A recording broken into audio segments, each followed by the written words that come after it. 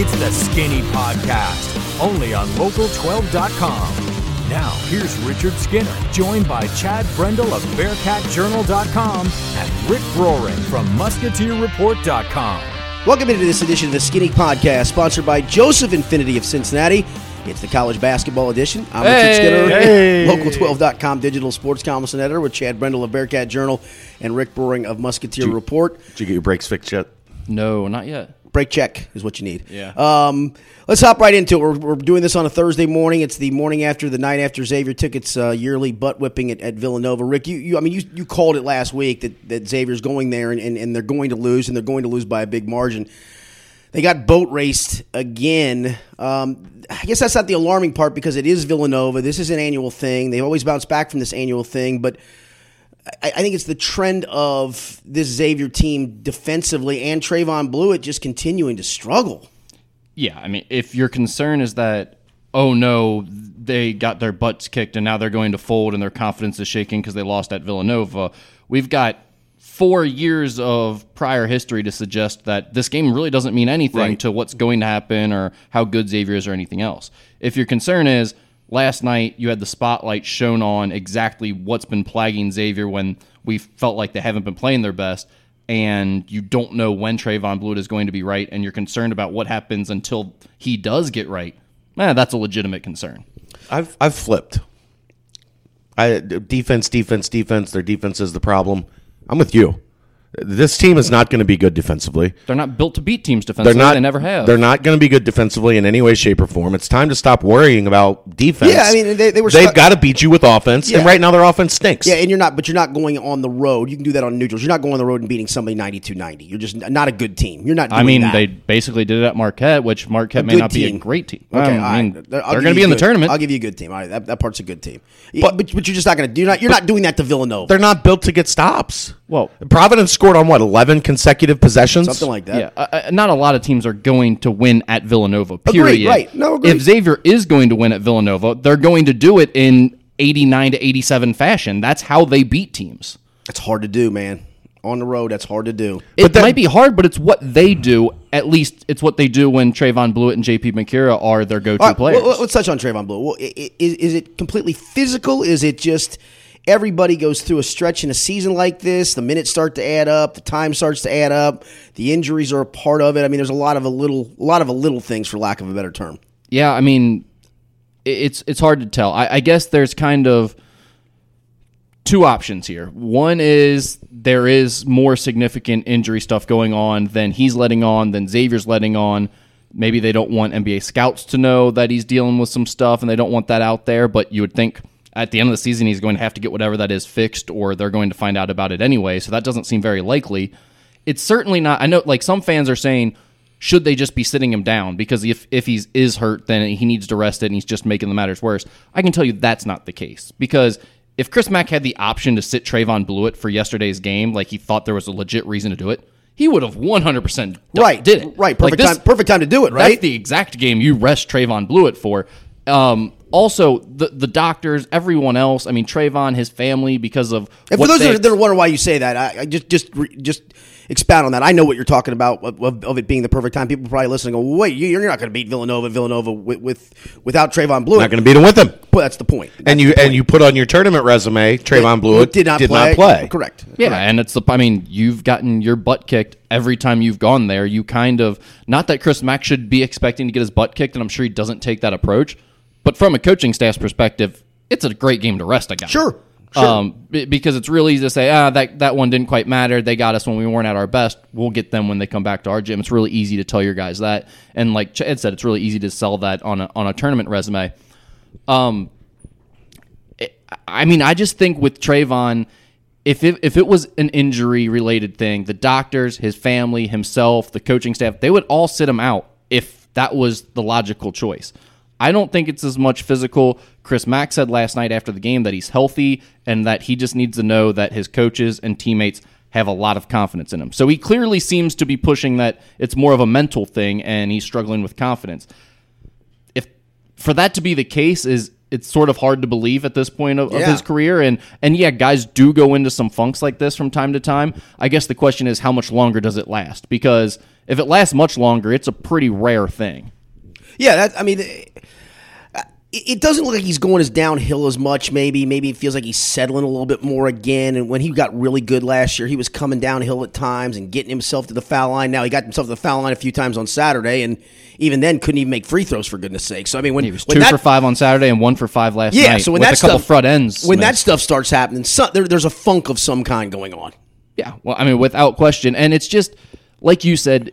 He's doing some similar things that he does when he's going well, like shooting fadeaways and step backs and stuff like that, and people are going, oh, he's taking terrible shots. It's like, well, those are the shots he oftentimes makes when he's going well. The issue is he's not getting the separation he normally does. He's not shooting those shots in the same rhythm and with the same... He just doesn't look right. Everything, it looks a little forced, it looks a little rushed, it looks sped up, and he just doesn't look like he's himself. Is he playing the 3 too much?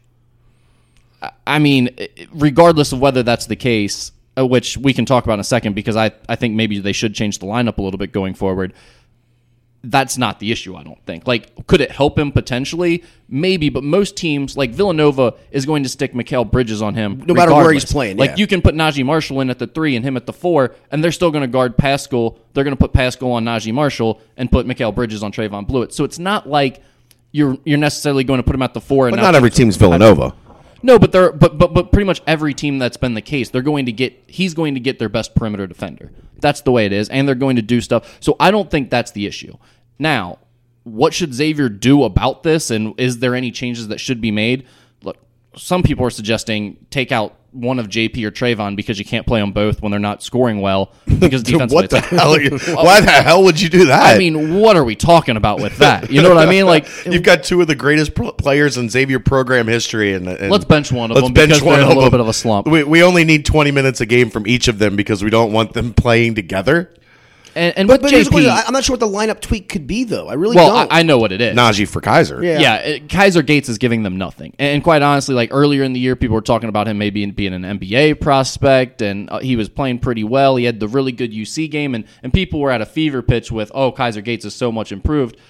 But since then, he's really kind of fallen back to the Kaiser Gates we've seen last year, which is inconsistent. Sometimes he brings it and he rebounds well, and he's a tough defender, even if he's not hitting shots. And other times it's just kind of like, well, he's just a spot-up three-point shooter who's not hitting shots tonight. And he has to be a guy who contributes as a rebounder, as a defender, as a guy who brings toughness and those glue-type stuff when he's not making threes. Otherwise, he can't be on the court for 30 minutes a game. And Najee Marshall is starting to give them those other things, even though he's inconsistent and up and down. I think it might do them some good to get him on the court more often. For now and for the future. Like, right. The more I watch, Najee Marshall might be the future of that program. And I don't think there's any question. Might is probably soft. Like, that's probably not a strong enough word. You might as well get him as much run as possible with Trayvon and JP still around to get him into that mindset. And he played well in the one game that he started for Trayvon. He played really well when he got that start, so I don't think it's going to be a situation where that screws him up or it's too big for him. And on the flip side, at this point, dangle the carrot for Kaiser Gates. Give him a reason to turn it up a notch. To want to say I want my minutes back. Yeah, I mean, because at this point, I don't know what else you can do to get more out of Kaiser. They've done everything. They've given him plenty of confidence. He's gotten enough shots. He knows his role well enough. It's been clearly defined for him. At this point, you've got to do something to try to get more out of him, and I don't know what that would be other than maybe sitting him out a little bit. And maybe you got the 2-game home stretch coming up. You got Creighton on Saturday and then St. John's. Maybe it is a good time to put Najee Marshall in a home game, a little more comfortable environment, all of those things, maybe starting this weekend. Yeah, and I think it's possible. And look, it's never a good idea, in my opinion, to start guessing what coaches should be doing in terms of personnel and who should be playing or not, because as you know, when you're in there every day with guys in practice, you know who should be playing and who shouldn't, and so do all the players. Right. It's not usually guesswork to figure out the lineup. Everyone knows what it should be. So I'm not saying this is what they should do, but if there were any tweaks that I would make, that's the one I'd look at. Well, they do have a 2-game home stretch here, as I mentioned, Creighton and St. John's. It is a chance. It's funny. You say they're 3-2. Feels like the sky's falling. You lose to Villanova. You win those 2 home games, which you should win. You're back to 5-2, and you're right back in a race that's going to be a race of a team that's going to lose probably at least 3 or 4 games to win the league. This Creighton game is a huge game. It is a huge game. Because they can score. Yep. Big-time score. I think the game after it's even bigger. Just because the Creighton one's another one that you can theoretically lose and it's not going to kill you. Now, it doesn't feel good, and from a psychological standpoint, it's not going to be good. Be 3 in a row. But I'm not concerned like that, this team's going to lose a few games in a row and fold. So I think the game after that is the one that I think is the biggest, just because all of a sudden then you start getting into, now your resume's really changing. And now you are dropping multiple seed lines, and it's getting into a situation where you're going to be looking at, you're not an 11 seed necessarily yet like last year. A wounded, struggling St. John's. Yeah, a wounded, struggling St. John's is an absolute win. Well, you can take them off the bubble now because Marcus Levet is not coming back. Right. And that's the thing, like, all the UC fans are mad about me saying that they were on the bubble last week. If Marcus Levet came back, who is their second best player, maybe even their best player, comes back and they reel off 6 straight wins in the Big East and happen to pop Xavier, which, by the way, there's a good chance they can still do that even without him because they present matchup issues for the Musketeers, they'd be right back in the bubble, and they were still getting votes even after the DePaul loss as 11 seeds and everything else when you look at bracket matrix. So they're off the bubble now that Levet's coming back, but that's what I was talking about last week when talking about with them. It's the same thing you were talking about early in the season with UCF and BJ Taylor. Like, if you get your best player back and you start playing like a different team, and they you take have to that win. into account. That you're taking into account that they have to win and that they were going to win. So, I mean, it's not like you're saying they're going to keep losing and get in, for goodness sakes. They would have had to win, and for St. John's, they're just in trouble. I do want to do this in each league, so let's do the Big East real quick. At this point, it's obviously earlier, about a third of the way through the conference schedule. Who was the most surprising team to you? I think St. John's is probably the most surprising. Well, I was going to give you the most disappointing, too. They're probably the most disappointing. So you mean surprising in a good way. Sorry. Marquette. Yeah. I think it's got to be Marquette just because they've been way more consistent than I expected them to be. I thought they'd be more like last year where it's like, okay, great. When they're shooting 50% from 3 and they score 95 or 100 points, they can beat a good team occasionally. But they're getting it done enough at both ends to where they're playing with pretty much everyone they play against. They're not having near the inconsistency issues that we saw last year, and they've gotten a little bit better defensively. Their bigs are better than... They're not good, but they're better than people thought, or that maybe we thought that they were going to be. They're at least giving them something. Well, and they're getting a lot out of their 2 freshmen, Greg Elliott and how about that Kane. dunk Greg Elliott had the other night? Impressive. Oh, and that's what they needed. They needed some guys that gave them energy and toughness and competitiveness on both ends, and that's what those 2 guys are giving them. Skinny Greg Elliott was maybe one of the most interesting scouts I think we've ever had, because the kid was 120 pounds and looked like a 12-year-old, but played like he was 240 pounds. Just going at people? Oh, he was relentless. I mean, he'd scrap, he'd mix it up. He fought, scratched, and clawed, and it literally looked like a 12-year-old. Well, and more importantly, the hardest part of the evaluation is he legitimately was not like a talented kid. He was like maybe a 3-star, and he just played really hard. Nothing about his skill set stood out. He wasn't a great shooter, wasn't a great ball handler, he wasn't a point guard, he wasn't necessarily a big-time scorer. He just played really hard and competed, and we're already seeing defensively that competitiveness is making a difference, and he's just giving them energy. He was an interesting one because it was hard to put your finger on like why somebody would. We both thought if I was X or UC, I would take a shot on him. But it was understandable why he wasn't ranked, why he wasn't considered a top recruit, and why he'd slipped a little bit. But I liked him more than Jamal Kane. They played together on the same AAU team. They ended up going to Marquette. But Xavier was recruiting them both, and I actually liked Elliott better than Kane, who was the 4-star prospect that was getting more love. Same here. All right, most disappointing team in the Big East. It's easy to point the finger at St. John's. I guess they are, but the injuries really have been a factor there. Yeah, I mean, losing Levet is just an absolute killer for them. At the same time, I still think they are good enough to win some of these games. And my guess is what's going to happen is, after all these losses, they're still going to sneak up and probably pop Xavier once and maybe get one of these other teams that are towards the top. And the problem is for some of those mid-tier teams, the Marquettes, the Butlers, they might get popped too. That's the one that gets them. Yeah. And they can't afford that. So they're probably the most disappointing because I do think they're fairly talented and a scary team to play, but they just cannot get a win without Levet. 0-5 in the league, for goodness sakes. All right, UC kind of had a little bit of a lull here, almost a week off after the Sunday game. They don't play till Saturday against South Florida. Then and that's a bye. UCF, after that is a bye. They're at least not. They're at least under the 300 level in RPI now, so good for them. They've crept into that territory. But 7-10 overall, 0-4 in the league. But with UCF on the horizon how much of this is just go take care of business, and it may be an ugly 12, 13, whatever point win it is. It's just not going to be maybe the type of win you'd like them to go get. Well, I know one thing. I know Mick Cronin hates 2-game road trips, but because of the way this is set up, he couldn't really avoid it. Right. So there's going to be a 2-game road trip. The reason he hates them is because that second game is always kind of tough to get your team fully focused. The last time I think that he took one was a Florida trip, and they ended up, I don't know if you remember this or not, but it was when USF was having their gym remodeled, and Stan Heath was there, and they were decent. Made the tournament when you're understanding, right? Yeah, and they lost, I think, 45-43 or 41-40. Just ugly. Lost by 1 point. They were playing in the hockey arena.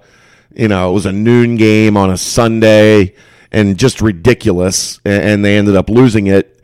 And since then, he has not taken a 2-game road trip.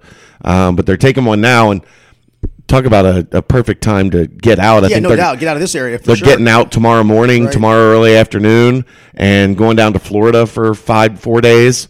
And UCF, man, I tried to watch some of them last night in between.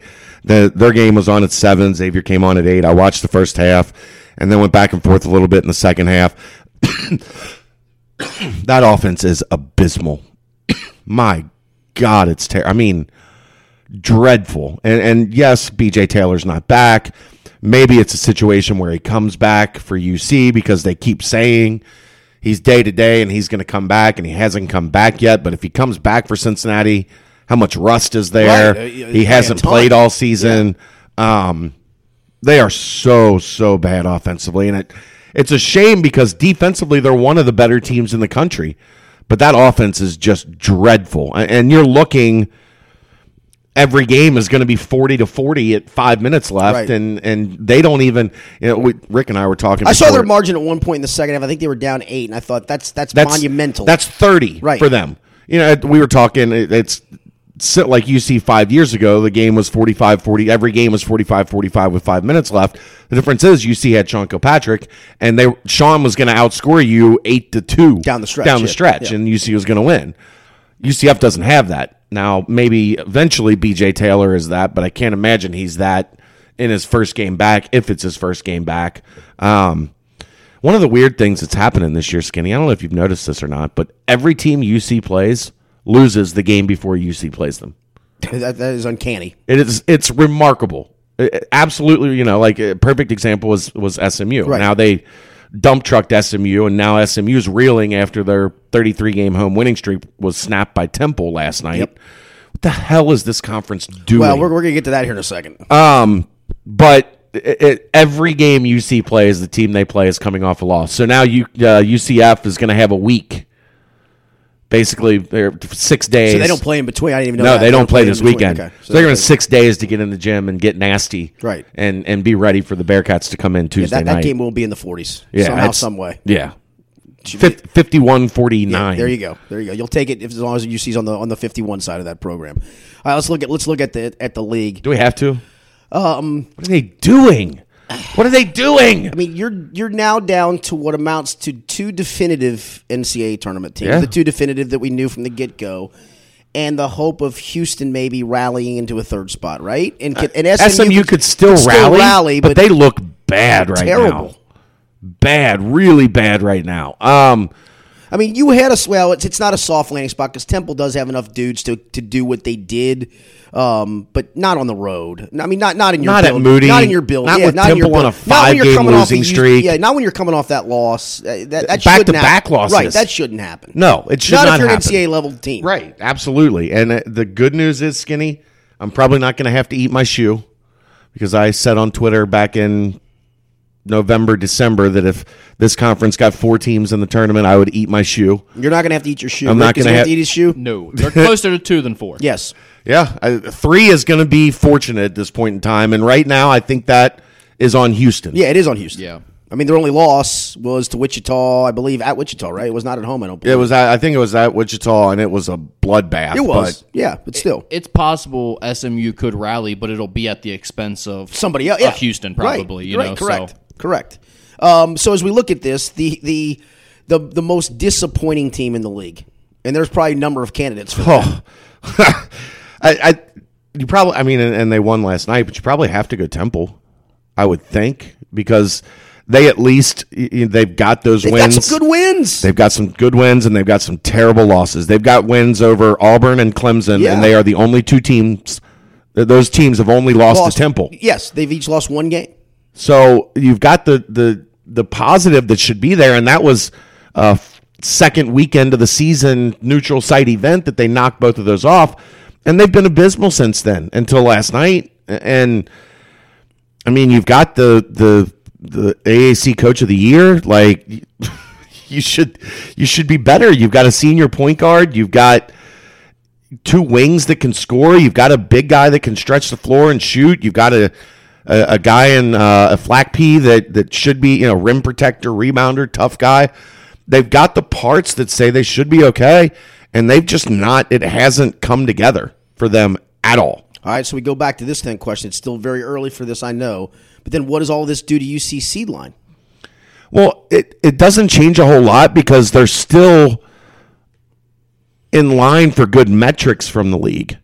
If you go and look at the RPI, the metrics aren't terrible. So this and it's what we've talked about. This isn't a situation like last year where the only two teams with good metrics were UC and SMU, and then you had Houston kind of hovering between 48 and 52 in the RPI, but that was it. After that, everybody else was below 100, and you couldn't get anything from anybody. And sadly, you had, 3 in the mid to high 200s last year? You have 2 this year. 2 this year. And it's weird because you're just going to end up having a lot of teams that are between 50 and 80 or 50 and 90. And with the new pods, you go on the road and get top 75 wins, that's a tier 1 win. As long as they creep into that spot. Yeah, but there should be 3 or 4 teams outside of UC and Wichita that are in the top 75. Well, Houston and SMU are right now. Yeah. And you would think Temple Temple's way up in the RPI. Yeah, I'm sorry. Yeah, Temple is too. Temple's 45. So if you win, they've got the win at Temple. If you win at Houston, if you win at SMU, then all of a sudden you're, right now UC's got as many tier 1 wins as anybody in the country. I don't think people realize that, but they're 4-2 against that first tier, and the only other team with 4 wins is Duke. And the thing is, I was just gonna say that one, they've already piled up some, which in the past they didn't have that. They didn't have the tier 1 wins already piled up by this point of the season. They were like, hey, we need some big wins, and there's none left of SMU. This year, they've already got some piled up, and they've still got a handful of games left that are going to be big, games not only on the road but even at home this year. So, from a metric standpoint, this really doesn't impact UC the way it has in the past. They are in a really good spot still. The rest of the conference just is kind of screwed. Wichita State's still in a good spot. Yeah, I mean, of course they are, but I'm saying the mid-tier teams are now screwed. Well, because the conference is good enough to still beat up on each other there in that middle tier. No collusion. Like UCF can't lose to UConn, SMU can't lose to Temple. That's where the league needs to step in and help. And what about Tulane losing to Memphis? Your boys? Can you believe that? I thought they were good. I thought they were bad. They're better offensively. Offensively, they scored 89 points. They're better offensively. Offensively was my argument with them. Letting Memphis score in the 90s, that's a bad look. That's a bad look. They almost gave up 100 points to a team that couldn't have scored. They couldn't have scored 75 against Cincinnati State the weekend that they were in town. Maybe Tubby changed the style of play. Well, I know Tubby. From what you could hear, Tubby almost in the media room at BB&T Arena after that game, challenging some manhood, and they've played better since. They then. have. But they're bad. They're not as bad as Cincinnati made them look. Yes, they played really well. But they're bad. Yes. You don't walk into BB&T and expect to play well. No, so just don't do that in Highland Heights, Kentucky. I mean, that's why they've got. Who's the home team in that gym? That's why they've got the longest home win streak in the country. There you go. That's why they're the best team in Kentucky. Who is the Cincinnati Bearcats? They might be. All right, who's the most surprising team though in the league, if there is one? I mean, Houston, I guess. Tulsa. That's got to be Tulane, right? Tulane. Until last night, yes, it was Tulane. You give up 95 to Memphis, I have to take you off my most surprising list. That's the surprise, is that you gave up 90 to Memphis. So there's the surprise. Tulsa, maybe, yeah, but they haven't. See, this is where the league gets a little bit interesting because they've done some protecting of the top teams in terms of not UC doesn't play the lower tier teams twice, which I think is smart. It's very smart, but what happens is now you get a team like Tulsa in the middle that can win some of those. That's loading up on all those games against USF and ECU. So I'm not shocked by Tulsa being where they're at. I still don't think they're really all that good, but their record suggests that they look better than maybe people would have expected them to. I guess they're in third place based on record. In the but is there what's the surprise? The surprise, Memphis could finish over 500. Maybe the biggest surprise is SMU just falling off a cliff over the past week and a half. Yeah, I mean that was Mick Cronin's big thing back in the Big East days when UC was in the Big East. Is you're 10 days away from a 3-game losing streak because of the way your schedule sets up or whatever. You shouldn't be 10 days away from a 3-game losing streak when 2 of those 3 games are at Tulane and Temple at home. Home to Temple. That should not be the recipe for a 3-game losing streak. And theoretically, Xavier's only 2 days away from a 3-game losing streak. Very true. That is true, too. Let's talk. 6 last year. Yeah, and that was after a 3-game losing streak and 4 of 5 earlier in the earlier in the conference. And the sky was falling. We saw how that turned out. Yeah. So let's talk Horizon League for a second. NKU, we are doing this on a Thursday morning. They have a showdown for first place with Wright State on Thursday night. Is this even going to get up today, or are you going to go home and straight to sleep? Arena. No, this will be up. I'll edit the podcast first, but I'll be going on little. Yeah, and I don't really want to touch on this game because we just don't have a lot of shelf life for it. But I do want to touch on kind of for that league as well. You follow it as closely as anybody does. The most disappointing, most surprising team in the Horizon League at this point. Most disappointing has to be Oakland, right? You think? I mean, are they 0-4? No, they're 2-3, but still. I mean, it's pretty bad. But losing 3 games this soon for that team is absurd, quite honestly. And there's really no excuse for any of the losses except for the home loss against NKU. Right. They have enough talent to be third in the American. Heck, they might be third in the American playing the way they are. They have enough talent to be second in the American. They might be better than Wichita State. I'm kidding. Watch out. Easy shockers. Here come the Shocker fans. Easy Shocker shockers. Nation. I'm kidding. No, you're not. But yes, you are. Only a little bit. Only a little bit, yeah. But, I mean, Oakland's definitely the biggest disappointment. And the biggest surprise is Wright State, just the fact of what they've out of the gate 4-0. I still don't quite believe that they... I know you don't. They're playing really well. I don't believe they're as talented as Oakland and NKU are, so I don't know that this lasts. I think they have a handful more losses. But... yeah, I mean, Wright State definitely has to be the biggest surprise. And you look at NKU, and they still have to obviously go back to Wright State, but they've already got the Oakland game in hand, and you start looking in the league, and I just don't see a lot of losses for them. I mean, it's going to have to be back to them kind of slipping up like we were talking earlier in the year. Like they almost did at Detroit. I mean, on the second end of that Oakland trip, it was Oakland and Detroit back-to-back, get the big win on a Friday night, come back on a Sunday, play lowly Detroit, kind of sleepwalk through it, but still, to their credit, found a way to win. You take a trip to Milwaukee and Green Bay. That's a tough back-to-backer, baby. It's a long drive. And it's exactly like the Detroit game, right? And now, granted, they had guys sick and everything else for the Detroit game, so that might be a little bit different. But it's what we've been talking about with this team, handling the maturity and understanding that everyone is going to give you their best shot, whether it's on the road, at home, whether you feel good, they feel good. There's 400 people in the gym and a fat dude in overalls reading a book like there was at Detroit or not. You're going to get someone's best shot. So you better read a book, don't you? What book was he reading? I do not know. It might have been Fire and Fury.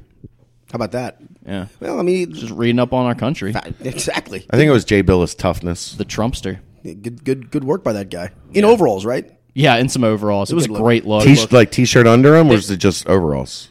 No, he had like a long flannel underneath. But they're just panning the crowd on a cutaway out of timeout on the ESPN3 broadcast of that game. There he was. And there's maybe 250, 300 people in the arena. Oh, yeah. And he's like Big down draw. in the lower section just reading a book. Big draw, no question about it. Yeah. There's going to be a big crowd tonight. Yes, I think there will be too. Because I think actually you'll get a chunk of Wright State fans will make the little trek NKU down. is dominating the Horizon League in attendance, by the way. I believe that. Yeah. I mean, when you get It's the UC 250 bump. when you get 250 people showing up at Detroit games, they ain't exactly knocking it out of the park, are they? No. All those people in Anderson are like, hey, it's Hey, easy to it's get pretty over nice. here. Yeah, this is pretty nice. Pretty nice arena. Come over. Have they done $1 beer night yet? That's tonight. Wow, we'll have a big crowd tonight.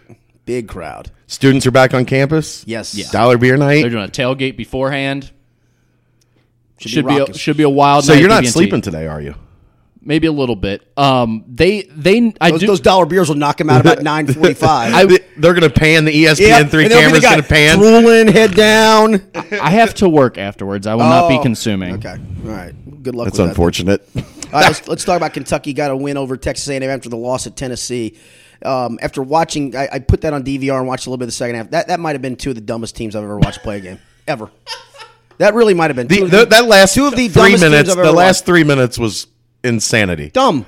How about the last play? The foul that wasn't called. Well, he and I were talking. I was on the phone with him when it happened, and so I hadn't seen it at the time. it was a tackle. Okay. It was a foul. It was holding, clearly. I thought it was a That's- clip. I Why thought it are was a you clip. throwing that That's pass? the dumbest pass in the world. it was a clip. You do not deserve to get that call just because of how stupid of a pass that is. I don't disagree with you there because he would have caught it with like 0.5 of a second. Well, and here's the thing. UK actually needed to hold him because he probably would have caught that pass and laid it in, so maybe it was Right, a great pass. right. But just the idea to throw that pass when you still had 3.5, 4 seconds to dribble up and get a normal shot was bananas. I mean, how does Doug Shows? Well, here's the thing. One, Doug Shows is awful. It's Doug Shows. Shows. But he is awful. Awful. But the part God awful. We'll agree on that part of the program. And he's been awful for a long. Dude, I covered the SEC from 1999 to 2003. He was refereeing then. He was awful then. He's not gotten any better in the last 15 years. How about he had his arm up, Skinny? He ran to the ball with his arm up and never blew the whistle. He called the foul. Right. And just didn't blow the whistle. Maybe he's looking to tee up Mick Cronin again. He's bad. He God, is he's bad. He's really bad. I mean, he would have been a serious problem in that UC SMU game if that game was close. He made 5 or 6 calls in that game that were just like, Oh, I believe it. what the hell are believe you? it. What are you looking at? There are some guys that leave you scratching their head. Wally Rattecki and him are the two that just make me scratch my head. Wally. You don't have How do they get games? you don't have much experience with Broadway Bo. Well, Broadway Bo's another one too. That's a good point. There's a Wally Rattecki. I swear to God, every Xavier game I go to that I'm actually physically in attendance for, I feel there. like he's missed 5 to 10 calls every one of those games. It's like, dude, are you like refereeing another game on TV in your mind than the one you're currently watching? Seriously. Do you think he just watches the Jumbotron as he's running by Yeah. and tries to make calls while he's... Yeah, I saw that. It's not my quadrant, but I see it on the TV. Don't give me the not my quadrant either. I can't stand that. It's not my area. He doesn't deserve the respect for me to say his name right. Doug Shows. Doug Shows. I'm good with that. You can call him that if you want. By the way, Shea Gilgeous-Alexander is UK's best player. He's played really well. I mean, he really is. And I don't even think it's like questionable at I this forgot to mention too that Karim Canner is Xavier's best player. Yeah, I mean, you're not wrong about that. Right now, as we sit here right now over the last few games, absolutely and is. Shai Alexander is Kentucky's best player right Kentucky now. next, by the way, And, is well, Vanderbilt to South Carolina, so they get a chance to maybe extend that winning streak. my guy is starting to come on. PJ Washington, who's the guy that I loved coming out of AAU. Here's my question. When for he's you. not in foul trouble, he's playing well. Here's my question. Do they need to go move Knox to the 4, put Washington at the 5, and go small? Did you have no doubt in your mind that he was going to suggest someone needed to be moved from the 3 to the 4 right there? Well, we've been talking about Knox all along, but they've gotten. This is more about the 5. I think you might be right. The only thing is... They're getting nothing from Nick Richards. Nothing. Yeah, I guess the thing is... They get a putback dunk every other game. Yay. You want the rim protection in the long run for this team, I think, defensively. And if you just decide to go away from that now, it does limit your upside down the road. I mean, like, I think Nick Richards can still give them something as this season continues, but you got to stick with him. I'm not saying you're wrong for putting out the best lineup, but when you've got all that length and athleticism, it would be nice to get some rim protection out of that because that's something not a lot of teams have at an elite level in the country right now. He just hasn't provided much of it yet. I don't disagree, but I love when this UK team is playing more dribble drive. Yes. Hamidou Diallo, Shea Gilgeous-Alexander, and Quade Green was out, but when he's back, I'd like him to play the 2, Shea to play the 1, and Hami at the 3. put Hami at the 3 and Knox at the 4, and if you want to go PJ at the 5, you can spread them I think all that's out. their best 5. Come downhill. And just keep coming downhill because they are unselfish. Hamidou Diallo and Shea Gilgeous-Alexander get into the lane anytime they want. Anytime, and finish. And finish. They're so athletic. Right. It's kind of fun because really, so much was made about the dribble drive offense when Cal came to Kentucky, And we ran it like 2 years. We haven't seen it much at all, really, other than that John Wall team to where it was like really effective. This team, I think, can be really effective, like sort of like his Memphis teams were, running that dribble drive, just constantly attacking you downhill, and coming then off kick the it curl, and coming downhill again. Yeah, absolutely. And I love watching that. That is fun to Because watch it's when a team every does guy it well. you come to on the weave part of it or on the curl part of it can come downhill. It's not like suddenly the ball stops to a guy where it's like, well, crap, it's in his hands. Now we got to reset this thing and go again. No, it's all of them. Even Knox and Washington, if Yes. you went that route, Yes. can go downhill. No doubt. I also think in the SEC, the most disappointing team at this stage. Bama? Probably. Arkansas? Florida? Florida's 4-0. Yeah, I mean, in SEC play they are, but before Got that... a huge win at Missouri. I mean, that was a big win to steal at Missouri. Big win to steal. They took down Mississippi State last night. Yes. At home. I legitimately thought Florida was one of the 5 best teams in the country I did early too, this year. and I know what you're saying, but For them to have 4 losses and a loss at home to Loyola, I know they're playing well right now in conference, but to me, it feels I like think they've righted the ship, though. That's the part for me. Maybe it's not I mean, how right is it? They just barely beat Missouri. at Missouri. Yeah. I don't know. I mean, they're just They were down 8 with 5 or 6 minutes to go and found a way to come back. I mean, that's great. I thought they were one of the best teams in the Okay, country, and I fair don't enough. think they're that anymore. So, Yeah, I'm with you on that, and I think I mean for a while I think all 3 of us thought they were one of the best. I mean the night after they played, the day after they played Duke, I think we did a podcast because they played on a Sunday night game and actually should have won the game for goodness sakes. And it looked like at that point that they arguably were one of the 5 best teams in the country. for a team to have Chris Chiozza and just not be good defensively really Doesn't make a whole lot of It doesn't make sense. sense to me. It's shocking. I think I would go Alabama because I think Colin Sexton should be one of the most electric players in the country, and we're not seeing it. Right. They've got a decent supporting cast. John Petty's good, and they're probably not going to make the I mean, tournament. went to Georgia and just got housed the other night. Are they going to make the tournament? No, not as we sit here today. No, I mean they've got 6 losses Yeah, already. they'd have to do. We're talking about they need to probably go with 2 or 3 losses at the most the rest of the way. They gave up 65 points at home to UCF. That's That's saying something. That's like 150 yeah. to normal It's teams. an explosion offensively, man. The most surprising team is it Auburn or is the jury still out on Auburn? the jury's still out, but it has to be Auburn. They've got 1 loss. Yeah, 15-1, 3-0 in the league. It has to be Auburn. Without question. Tennessee at all in that category? They're close. They're close, but they've dropped a couple games they Yeah. probably shouldn't have. Yep. Rick Barnes has them playing really well. He does, especially at home. Yeah. Yeah, I mean, had Auburn not popped them by 10 at Tennessee, then it'd be a different story. I think I'd go with Tennessee, but considering what Auburn did to them at Tennessee, it's got to be Auburn for me. Yeah, 15-1 and 3-0. All right, final take time for you, Chad Brown. You got anything for me? It's quiet in the country. You like that, don't you? Or It's no? much You different. like chaos. You like chaos. You know what? 30-year-old me loved chaos. I've gone mature you does not like chaos. I've Mature gone you the likes Skinner quiet. route a couple times the last couple days, and like been on the back deck at night where It's nice, isn't it? It's quiet, and there's no bums out in front of my house. There's no bus stop with all the cretins getting on and off the bus. You can see the stars. You can see the stars. There's a cow pasture in my an backyard. occasional moo in the background. So I'm a different person now, Skinny. Wow. I'm changing. I'm much more calm. I'm not as jumpy from living on a very busy street in a very busy city.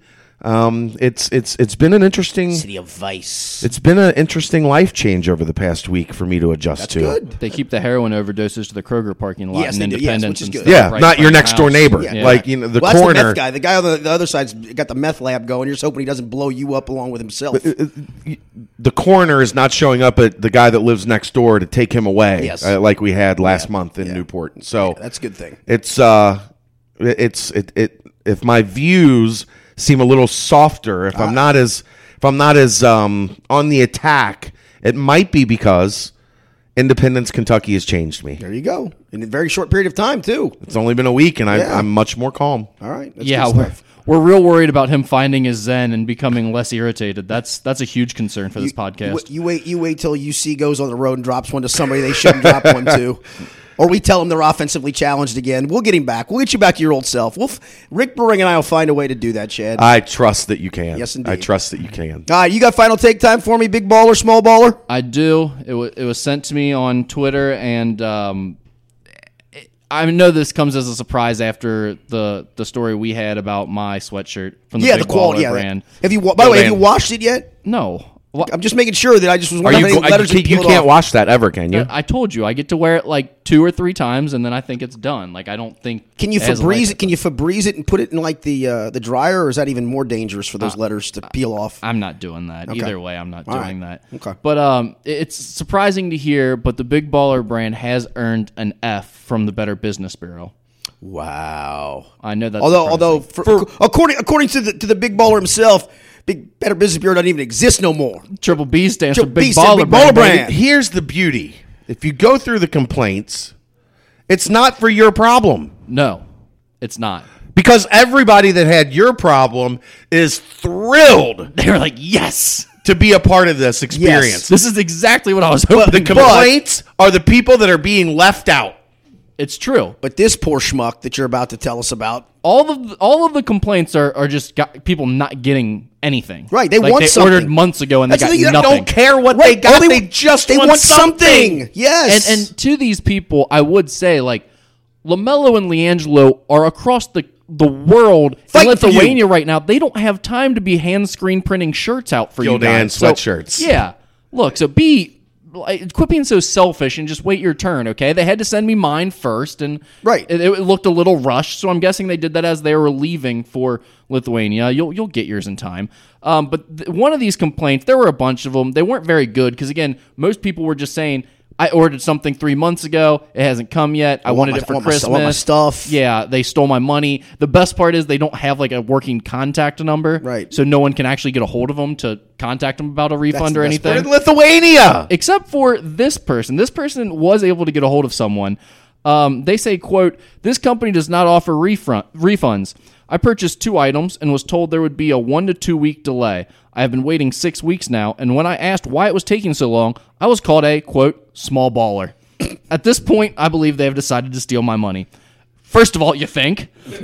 Second of all, this is just the best business plan ever because it's so true. Like, quit being a small baller. The Big Baller lifestyle is about not caring whether or not you got your $50 sweatshirt because you don't care. You're a big baller. Or if you did get it, what it looks like. You don't care because you're a big baller. If you carry it off because you're a big baller. If you spent $400 plus on shoes and you didn't get your shoes that never showed up, you can't care about that, you small baller, you.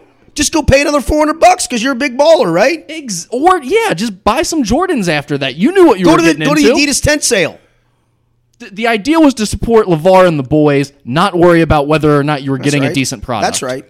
Preach it. Quit being a small baller. Preach it. Richard Skinner. I'm a small baller. So you are the definition of a small baller. Question. That's why I go to the Adidas tent sale, baby. Every year.